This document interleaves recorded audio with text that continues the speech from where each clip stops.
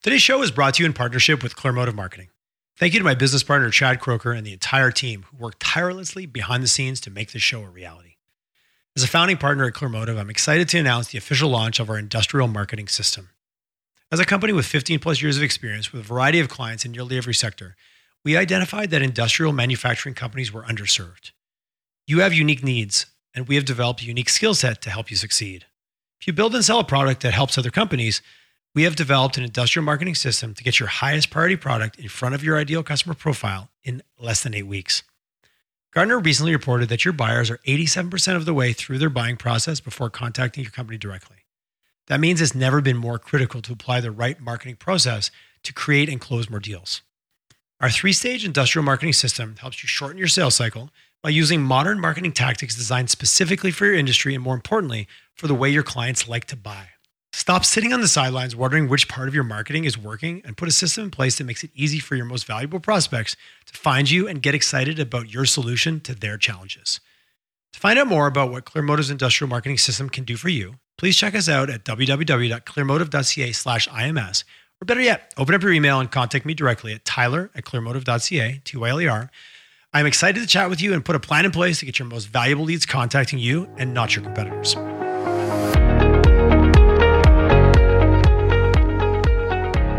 Hello and welcome to Collisions YYC Follow the Money, Investing with Purpose, a show where we have real conversations with the people who are driving change in our community. Nobody better to represent that than my longtime friend, past guest, potential longtime friend. That's a stretch, but Brett, it's so good to see you. I got Brett Colvin, CEO of Good Lawyer. How you doing, my friend?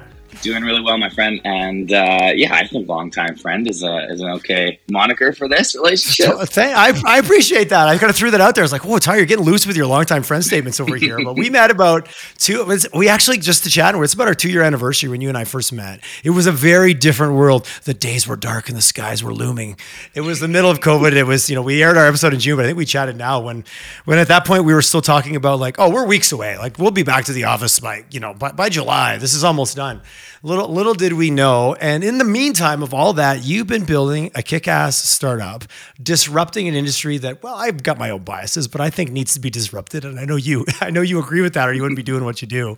So let's jump in the quick Collisions YYC elevator. Tell us what's Good Lawyer all about, Brett, and we'll pick it up from there.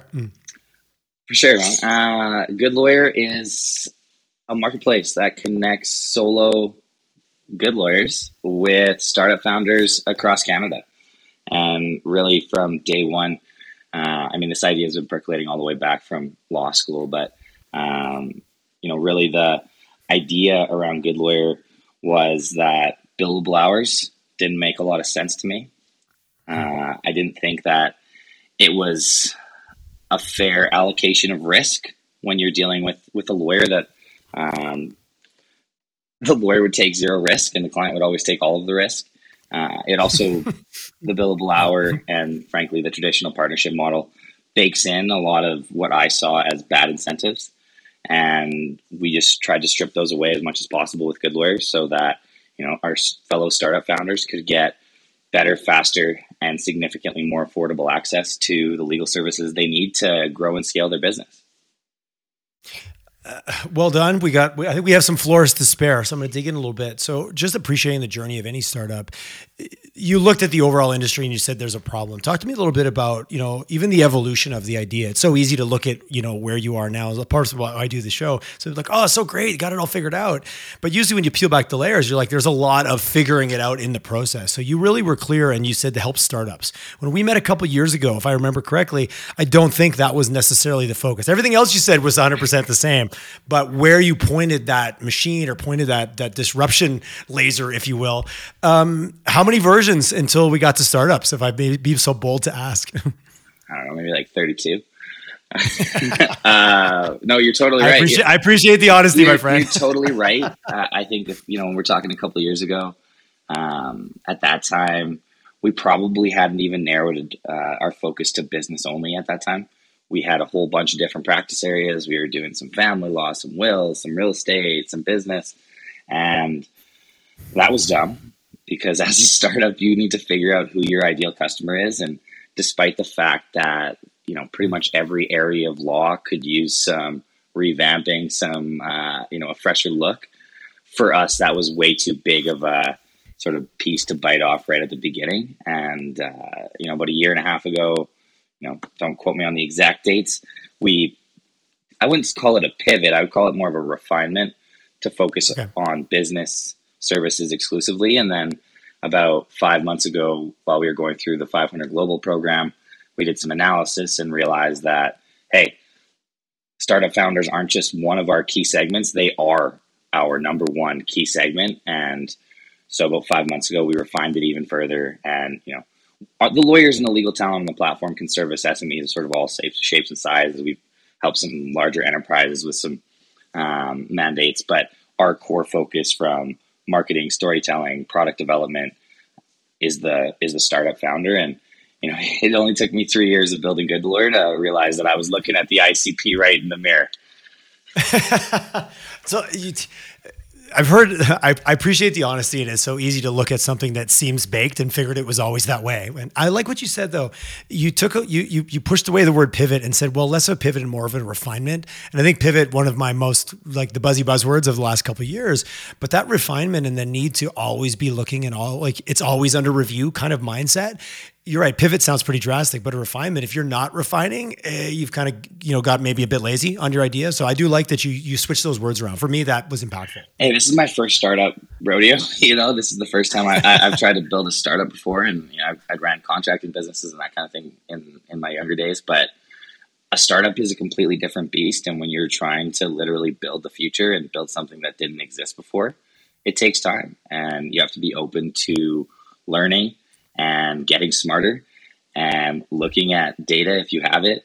And that's exactly what we did. It was at the beginning of this year, we looked at our top 300 customers and 80% of them were startup founders. And that was a total shock to me. And I've been hesitant to go down and chase the startup founders because I felt like that was just what I wanted to do. And, I was almost like feeling like I was a little bit biased towards chasing that lane. But after we did that analysis and then we started talking to, a huge subset of our customers, it was so clear that no, this is a segment that has huge tailwinds. There's more startup founders every day.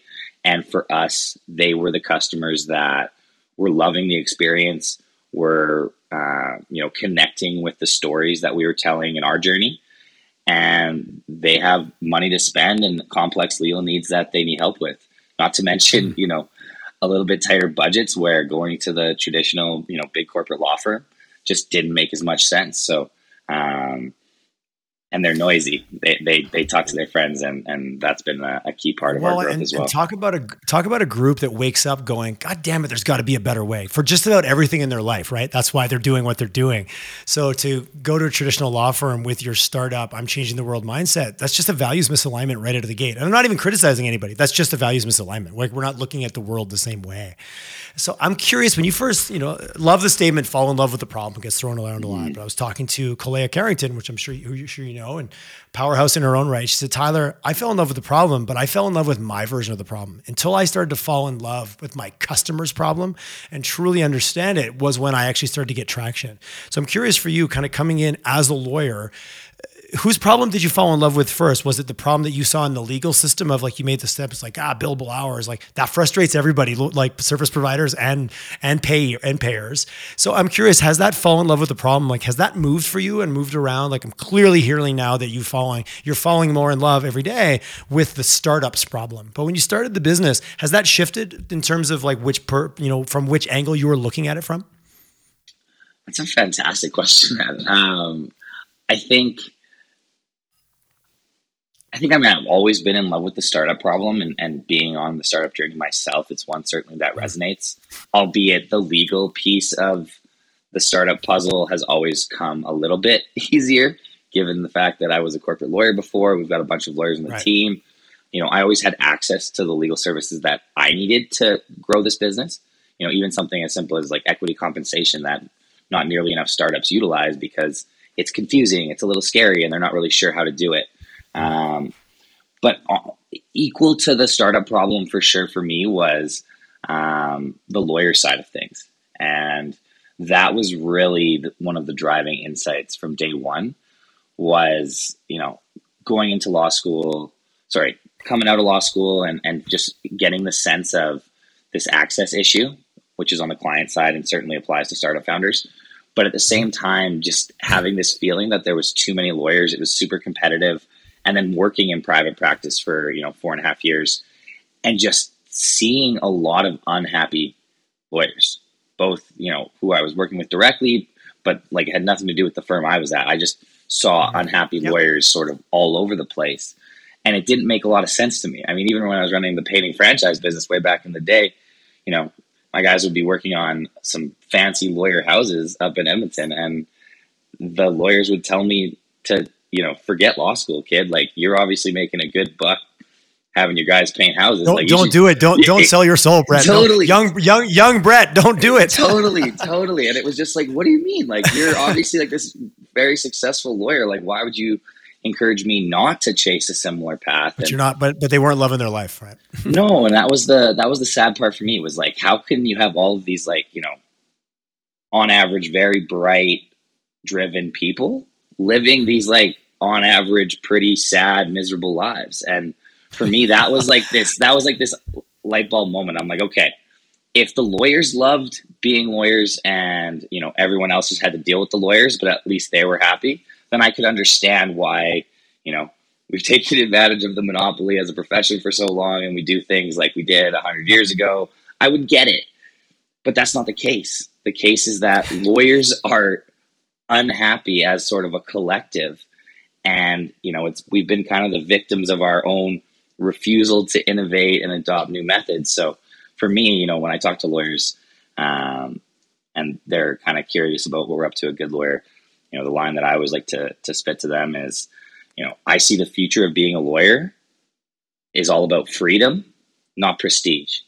And like, to me, being a lawyer in today's day and age, especially with like a good lawyer around, it is really about this freedom where you can go on vacation, you can travel and work, you can stay at home with your kids and make a good living because you don't have to be in a suit in an office that you're going to close the door, and do the same work anyways. So to me, meeting your 1,800 to 2,000 hours a year billable, or whatever the crazy numbers are that lawyers pull when it comes to billable time. Tyler, imagine literally on a treadmill, man. Yeah, exactly. And I say this to you all the time. Like, imagine, like, why are lawyers so miserable? I'm like, imagine everything you did all day, you were tracking it in 6-minute intervals. Everything you did, like that just has like this psychological sort of negative effect on people. And on Good Lawyer, there is no timer. Everything's value billing. Everything's upfront fixed fee. And it just changes the whole dynamic for everybody. I appreciate your answer and talking about clearly a side that you're passionate about and but as a marketplace, you have multiple stakeholders. That it's a trickier balance to pull off, or certainly as a marketer coming in and talking to them, it's like, well, who's your primary customer? Who's your ICP? Or, but you've got two groups and you've got two profiles on either side, and you're being a matchmaker that creates a balance between those two. You touched on a little bit about talking to people and what are you guys doing and what you got going on over there. How much does the story, like, this is follow the money, quote, investing with purpose, and sometimes I know a lot of great businesses that struggle with the purpose side because they're not saving the planet. They're maybe not saving the trees or the whales or whatever it might be, but it doesn't mean that isn't a good business. For you, your passion started to really show up when you talked about creating a better world for this specific group of individuals. How much has that purpose not only helped you, but also as you build your team and we'll talk about a little bit garnering investment? Because in those early days, you've got more passion than you do product, or you've got more ideas than you've got revenue. How much is that purpose and the change you're trying to create in the world? How much has that played into hiring, recruiting, getting people to kind of swarm around your idea? It's everything, man. And it's unquestionably, probably our number one superpower at Good Lawyer is the fact that we are so purpose driven. We are solving a problem that a lot of people understand. Like, it's not a complex problem. Upfront prices for services delivered makes a ton of sense. Trying to strip away a lot of the, overhead and excessive kind of partner draws that you get in a law firm that just Awesome. inflates. We'll call it cost. legacy. Legacy. You made the comment like we've been doing it this way for 100 years. Yeah, and industries that do things for 100 years a certain way, they don't really care to be disrupted too much. They're ripe, but man, they resist it. It's literally becomes an institution unto itself. 100%. And I think that having a purpose-driven company that is tackling a problem that people can understand and feel, that's one of the sort of biggest benefits, I think, of working at Good Lawyer is this constant feedback that we're getting from the market on both sides, both from startup founders and from good lawyers. We're constantly getting this feedback, and it is incredibly positive because they get it and they've been looking for something better. They've been looking for something new. And when you can deliver that new experience that they've been kind of searching for or wishing for, it's pretty magical. Yeah, that's the sauce we all chase, right? As individuals, as to get us out of bed in the morning, and then to bring a team around, and people will gravitate to you when you're doing something like that you hold 100% true, which I know you do. Talk to me a little bit about the money side, the financial. You mentioned, you last year you looked at you said your top 300 customers. Just to have a top 300 customer list as a startup is a fantastic accomplishment, and not to minimize the number or maximize it, but how's the journey been in terms of getting this off the ground, getting some funding, bootstrapping? Talk to us a little bit more about in the trenches. It's Tuesday morning and the joke, you're on your kitchen floor, not sure if you can make payroll on Thursday because things aren't quite landed or that one deal didn't come through. Like, how's that been for you over the last 3 years, which is probably a series of lifetimes all bolted together? Yeah. So that's our top 300 of over 4,000 founders across Canada that we've That's helped. awesome, man. That's great. In terms of the cash flow situation, that's one thing that I've actually kind of prided myself on. We've never been in that situation where we're one deal away from, surviving. Even right now, I know we were talking right before we hit record. We're working on our sneaky seed round right now. And, we've got lots of runway, but the lawyers on Good Lawyer, after they saw the Beta Kit article last year, have been banging at my door. And, we're not going out for this sneaky seed because we're dying for cash right now. We're going out for this financing round because we have some very strategic folks, most notably the lawyers in our network, who want a piece of the pie, who want to bet on the future of law that we see, that they see. And it just makes a lot of sense to do it right now to, sort of provide a little more cushion and open up some kind of sexier options when it comes to growth and product development. That I've always joked, if I ever write a book, it's going to be called Too Frugal to Fail. And I think that everybody on the team understands what that means perfectly. And, we all sacrifice. And I think you kind of touched on it earlier. A key piece of why everyone on the Good Lawyer team, like the actual, team working out of HQ, there's a few of us lawyers, but mostly, developers, product designers, growth specialists, all the folks on my team, there's a willingness to sacrifice because we all share this purpose. We all share this vision of the future. I love to use equity as an incentive tool because it aligns folks incredibly well for the long term. But yeah, especially in this environment now, we kind of touched on it briefly too, where, there's a lot of this doom and gloom feelings around, maybe not so much in Calgary because, things are popping here right now, but globally there's this kind of feeling of doom and gloom. And I see it as a incredible opportunity and almost advantage for us, because if you're one of those companies that can continue to grow through this and can make it to the other end, you're going to have a lot less competition on the backside of that. So we go through the cycles, but I'm with you and everyone I've been chatting with, and certainly, garnering all the information, you kind of, we absorb all these myriads of bits and bytes, but I'm pretty bullish on Western Canada right now. I have been bullish for a long time. And even when it was tough, there was still, and again, I joke, I talk to people that are doing positive things. So I get a cognitive bias that gets reaffirmed every day because I chat with people like you.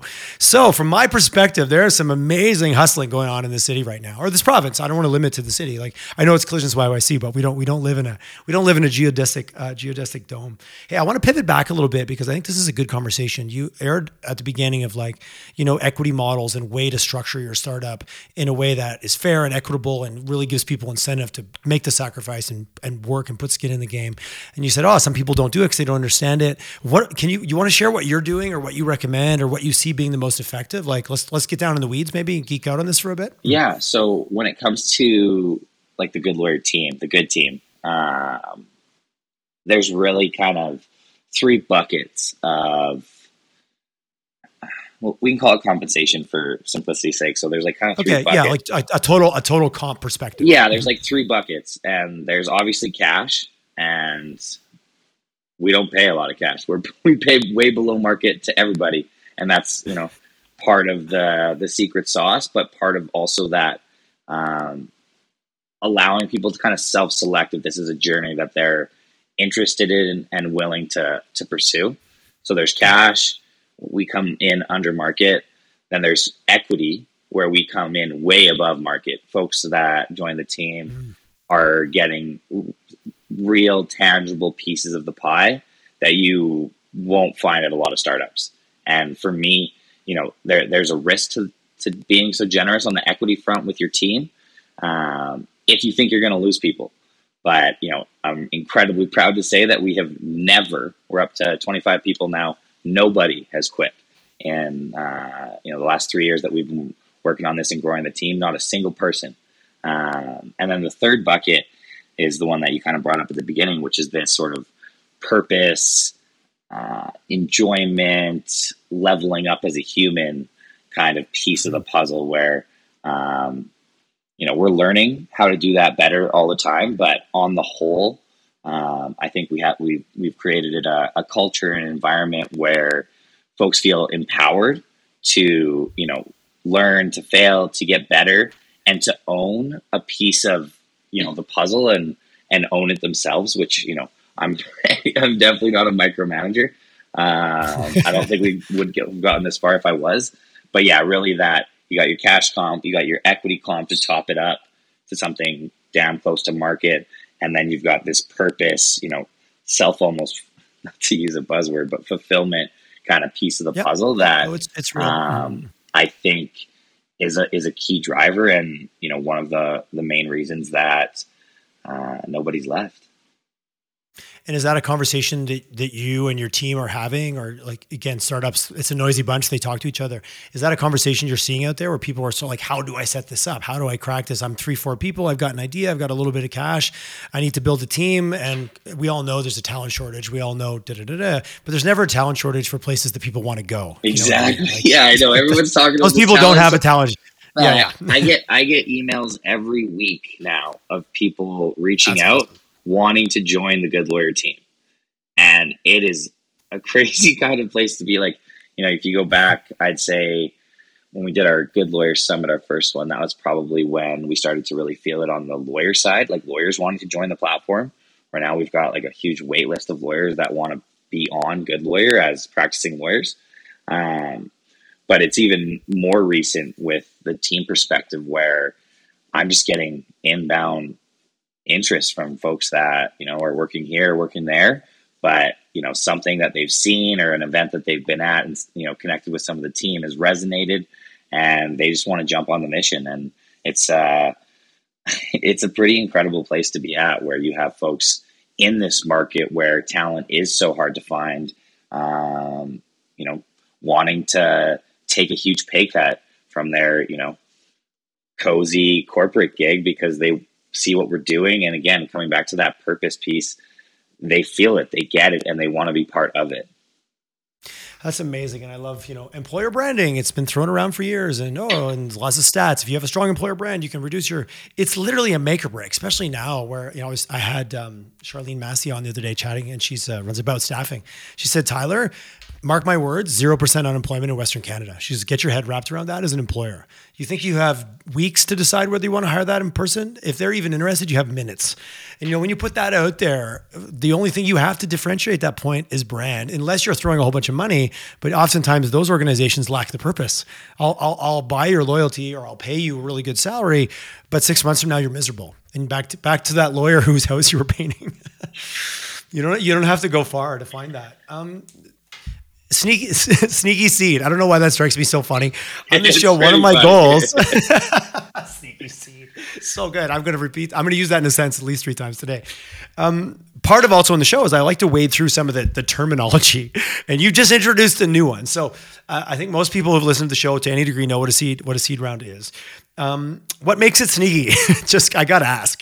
The sneaky part of it is that we're not doing a roadshow. That's the sneaky part. Sounds like you've got a captive audience already interested in investing. Is kind of how I would have defined it listening to you talk about it. Yeah, we do. Absolutely. And I also just think that, it's your first startup.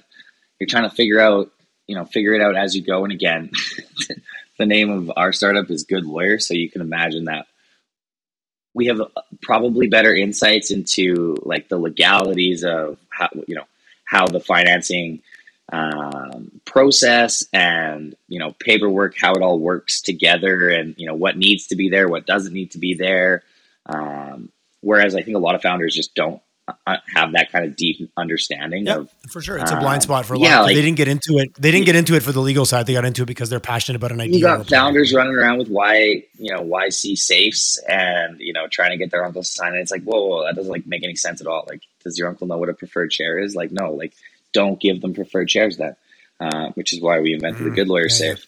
But for me, I think in terms of just the process of raising money, you hear it time and time again, and there's so many accelerators built around it where it's the startup needs to show off and, check every box. And then if they're lucky and the wind is blowing in the right direction, they'll be so fortunate to get a check from an angel or a VC. And the fact is, there's a lot of money out there. Even in this sort of doom and gloom period of time, there's more dry powder right now on the sidelines than there has ever been in the history of, the world. So there is a ton of money waiting to be deployed into, amazing startups that can change the world and, build a better future.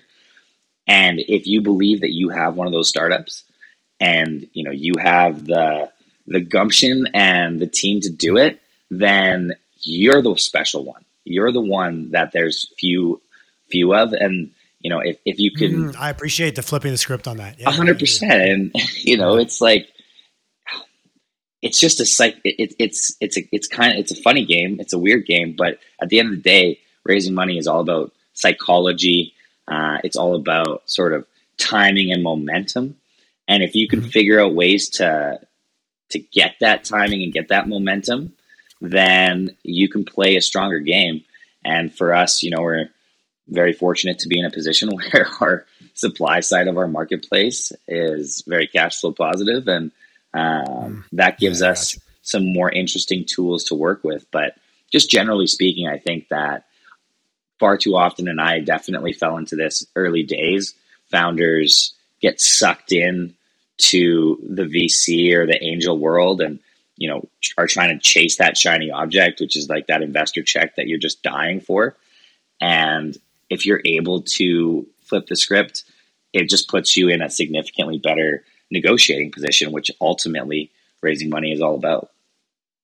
Well, we circled around ideal customer profile. It's also ideal investor profile, right? Which is what I'm hearing you identify is that you have a value proposition and a story that resonates with a certain group who also happens to have some free cash flow, or also professionals that are also, you don't have to explain to them what they're doing. They already get it. They already understand that there's a problem. So that's an interesting, I want to participate, or, hey, financially, how can I get involved? Because I know this industry well. I've been in it for 10 years. Yeah, you're right. It's broken. You've had the chance to, that must make for a very different conversation than someone going, okay, what do you do again? Explain it to me again. You're like, okay, that's all right. But I've got this whole group of people that are already telling me about the problems that I'm solving. It's a very different investor conversation, right? Totally. And, I think even beyond that part too, it's like, the normal flow, if you're raising a seed round from angels or VCs, is to, do some pitches, take some meetings. A lot of folks talk about doing I did 200 VC pitches. And I'm like, holy shit, I don't know how you could possibly do that. I feel like I would just break from all the rejection. But ultimately, the VC or the angel is presenting a term sheet more often than not. And that's not the case with us. We present the term sheet. We make it binary. Are you in or are you not in? Because I've got a whole list of folks that I know are coming in. So I think just taking control back of a process that is far too dictated by the investors and not nearly enough by the founders has been one of the secrets to our success. And, our whole mission is to help founders succeed. And, stay tuned. We'll be rolling out a new legal product that we invented called the Good Lawyer Safe. And it's a founder-friendly safe that actually makes sense for founders raising from, folks in their network, whether it's family and friends or, close business colleagues, people that believe in the founder, and providing some tools, some legal tools to actually be able to raise from those people in an economic, in a way that makes sense. You can go out and take the Good Lawyer Safe or, use our basic equity round product to raise $50K from, a bunch of your buddies or a bunch of folks that you used to work with because they believe in you as a founder. And it's not going to cost you $40,000 in transaction fees. It's going to cost you $2,000. I was going to say, it's not even worth raising 50 because you're going to burn half of it in fees at least. Until now, we rolled out a product at $2,700, Tyler, $2,700 to do what I would have done in the big firm for $25K. And we're not automating that. That is going to a former big law partner who's banging out the financing deals. I have the one I'm picturing in Alberta right now for $2,700 because she's putting every one of those dollars in her pocket. Yeah, we're stripping out this insane. She's doing overhead. It after dinner on a Tuesday. Totally. And we've just scoped it in such a way that it's super fast for her. She knows she's coming in. She knows exactly what the mandate is. She can get to work right away, talk to the founder, give them some advice on like what needs to happen to close this round and just get right to the point. And for me, that's been my biggest grievance with the profession that I'm part of is we are like a friction, a tax on founder success. And if we can just reduce that tax, reduce that friction, we're going to see more founders succeed because they get a fair shake. They get a chance to build this thing because they weren't stifled and they could get that early little bit of capital that they need to test the market or, build that MVP. I really appreciate removing the friction concept and the idea of productization I love. And even as a marketing agency, we've been going through some of that on our own, like getting caught in the consulting trap, which is inefficient for everybody versus like, I know what you need, boom, here's the offering and it delivers. And the discipline, those things are easy to flip off in a conversation like this, but they take a lot of work and thought. But removing the friction to setting up founders for success, with so many people on about getting the wrong evaluation, setting up the wrong terms, getting too overcommitted with one group, and then all of a sudden it screws you down the road. Like there is so much vulnerability for startups at that early stage could destroy what was ultimately an amazing idea, but it wasn't the idea that failed. It was everything around it that created too much friction. I really like the way you kind of laid that out and gets me enthused about it because we've all had how much, are you fucking kidding me? When you get the bill from the lawyer, we've all had that experience if you've been in business at all ever. Well, and again, this is robbery. I'm being robbed. The other kicker here. So, if you're raising money, there's really only two buckets that you need to worry about. The economic bucket, what are the economic rights of the company and the investor, under that financing document? And what are the control rights? And what we've done and the approach that we've taken at Good Lawyer, which frankly is very weird if you're looking at the market, but very beneficial to the company and, all the people on the team that own material pieces of Good Lawyer, is everybody has the same economic interests. Everybody has common A's. Everybody has the same shares. But nobody except for me has any voting control. Okay. Which creates a situation where we're all on the ride together. We're all on this journey together and we'll win together.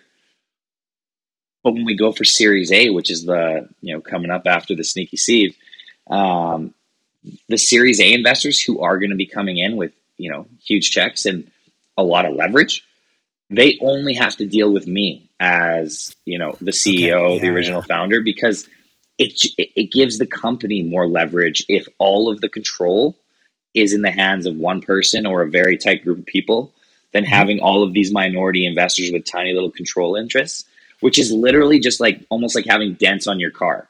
You know what I mean? These little micro control interests is just like having dents on your car. I just made that up right now, but I like it.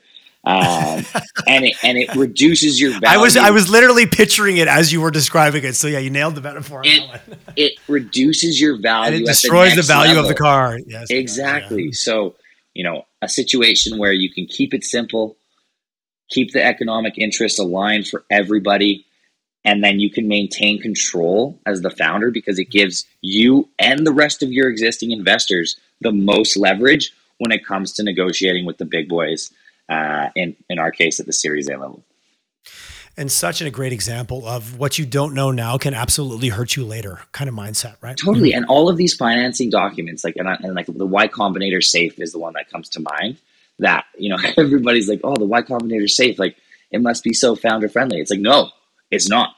It's been drafted by lawyers who work for the investors. You even look at the Canadian Venture Capital Association, like, they're not trying to be malicious or anything, but those agreements, those standard form agreements, have been drafted by law firms working for investors. And what we're rolling out is a new approaches to raising money built by a startup for other startups. And we're not beholden to any sort of who happens to have legal expertise. Yeah, we're okay at it. We're okay. Yeah. I really appreciate just the example of falling in love with whose problem and flipping the script that way and putting more of equalizing the power versus it's, if I bestow you my check, then you will be beholden to me to the end of time. Speaking from the ivory tower as I do. Kind of mindset behind the curtain. Don't look because there's somebody pulling some levers. Lots of metaphors and analogies.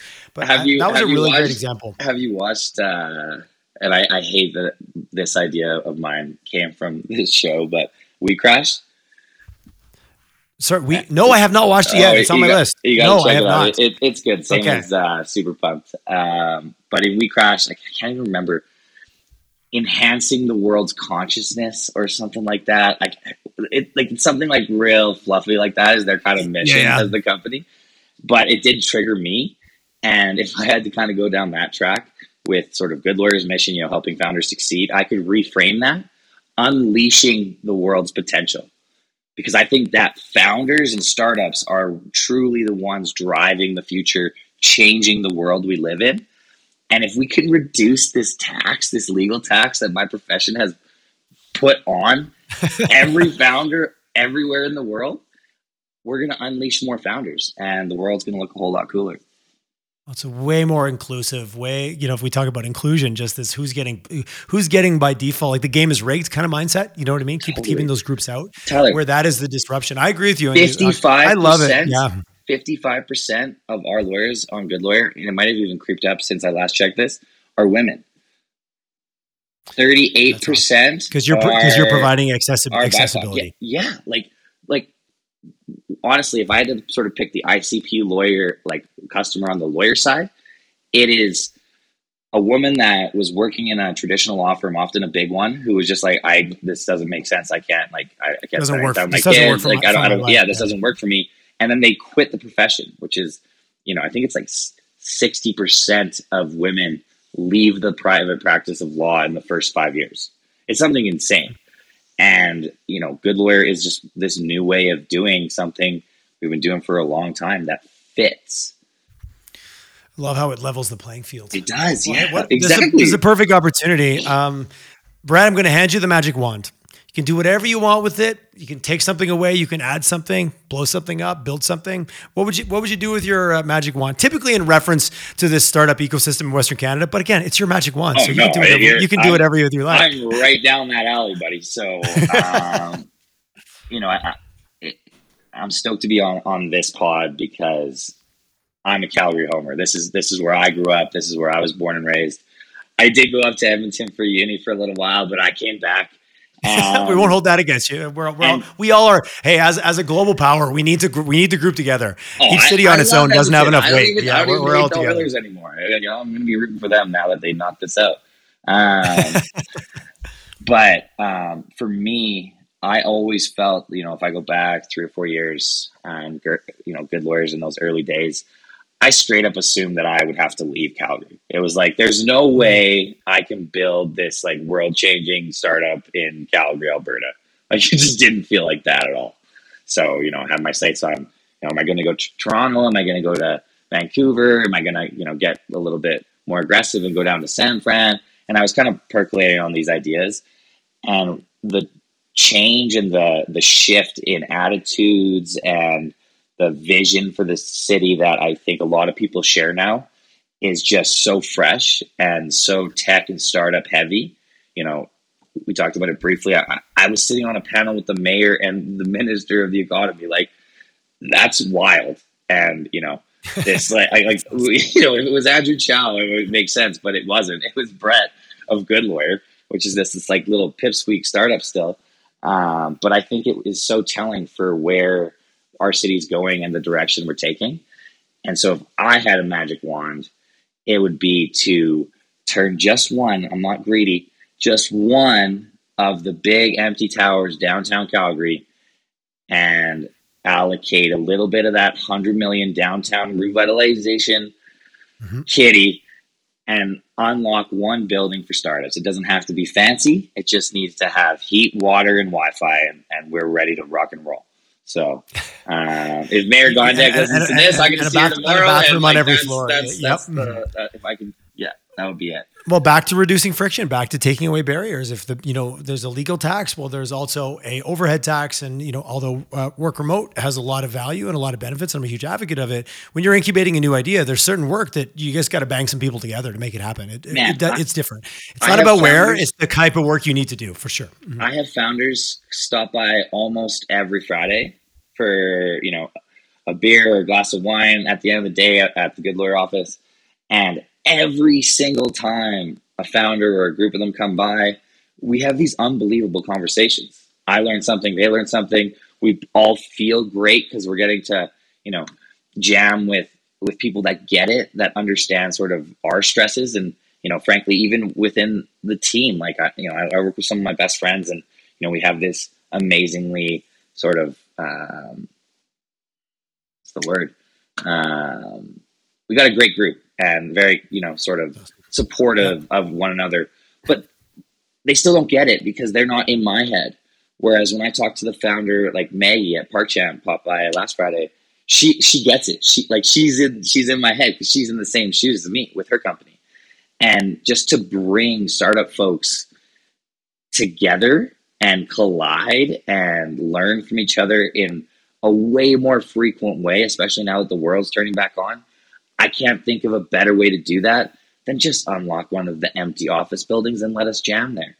And we can use it as a magnet to start pulling some great talent from other cities where, if you're in Toronto and you're a startup, like, you're never getting an office, like, ever. So why not come to Calgary? We have this amazing building dedicated to startups. Which I really appreciate. Take something that we've take a burden and turn it into an asset, basically. To 100%. Oversimplify that whole story. What city do you know of that has 9 empty office towers? Like, from Class A to Class C, 9 empty office towers. Like, I can't think of a single city anywhere that has that. No, it's absolutely, because you step back, it's all scarcity, not abundance. And we have an abundance, which feels like a bit of a boat anchor. So I do appreciate and I love it. That feels like it's not like that's a magic wand, but it doesn't feel impossible. So what is that like? You know what I mean? I get a few magic wand answers. I'm like, oh, that's amazing, but I don't see how that could happen. I can see this. I can look far enough down the horizon that this could be a thing. Is there any chance, or what do people need to do after they get off this episode? What petition do they need to sign, or who do they need to call to help accelerate this idea? I like this magic wand idea. It started as a crazy idea, and it's starting to get some serious legs. So if anybody's listening to this, and I'm happy to work on the name. Right now, we're calling it the Good Building Project. And if this is resonating, you believe that we could start to reshape our downtown by encouraging startups to come down there. And frankly, for fantastic bang for the buck, I might add, we don't need leasehold improvements. We just need the keys. Shoot me an email, Brett, BRETT @goodlawyer.ca. I'd love to. And that's the other thing. Like this is already moving, And I already have a few other startup founders in town who want to contribute to it. So we want to give back, even though we got limited resources. And there are other startup founders that want to give back to this community and really drive this forward. So hopefully the powers that be can get on board, and we can, start to really move the dial on building a new Calgary. I love it. Boom, mic drop. That was a great, Brett, thanks so much for coming on the show. Kudos, man. It was good to meet you a couple of years ago, hear the story, and all it's done is evolve and focus and streamline. And I love your passion. I love the clarity that's evolved even from chatting with you now to then. I haven't gone back and re-listened to your episode, but I can just feel like how much sharper you are around what you're doing and why you're doing it. And it really resonates. And I love the success that you've been having. And I love seeing you guys around town with your shirts on with the Good Lawyer, and you're doing so great with the brand. But kudos, man. Thanks for coming on board. Obviously, goodlawyer.ca. You already mentioned it. You threw out your email, which I appreciate, but I encourage anybody to reach out and have a chat. I love my conversations with you and love your energy, my friend. Keep up the good work. Well, same to you, man. I think you're doing a fantastic job at, helping tell the stories of our city and making everybody, smile and making the whole thing a little bit brighter. So keep up the fantastic work, and rest assured I'll be putting a Good Lawyer Chinchilla aside for you, my friend. That's awesome. Thanks, my friend.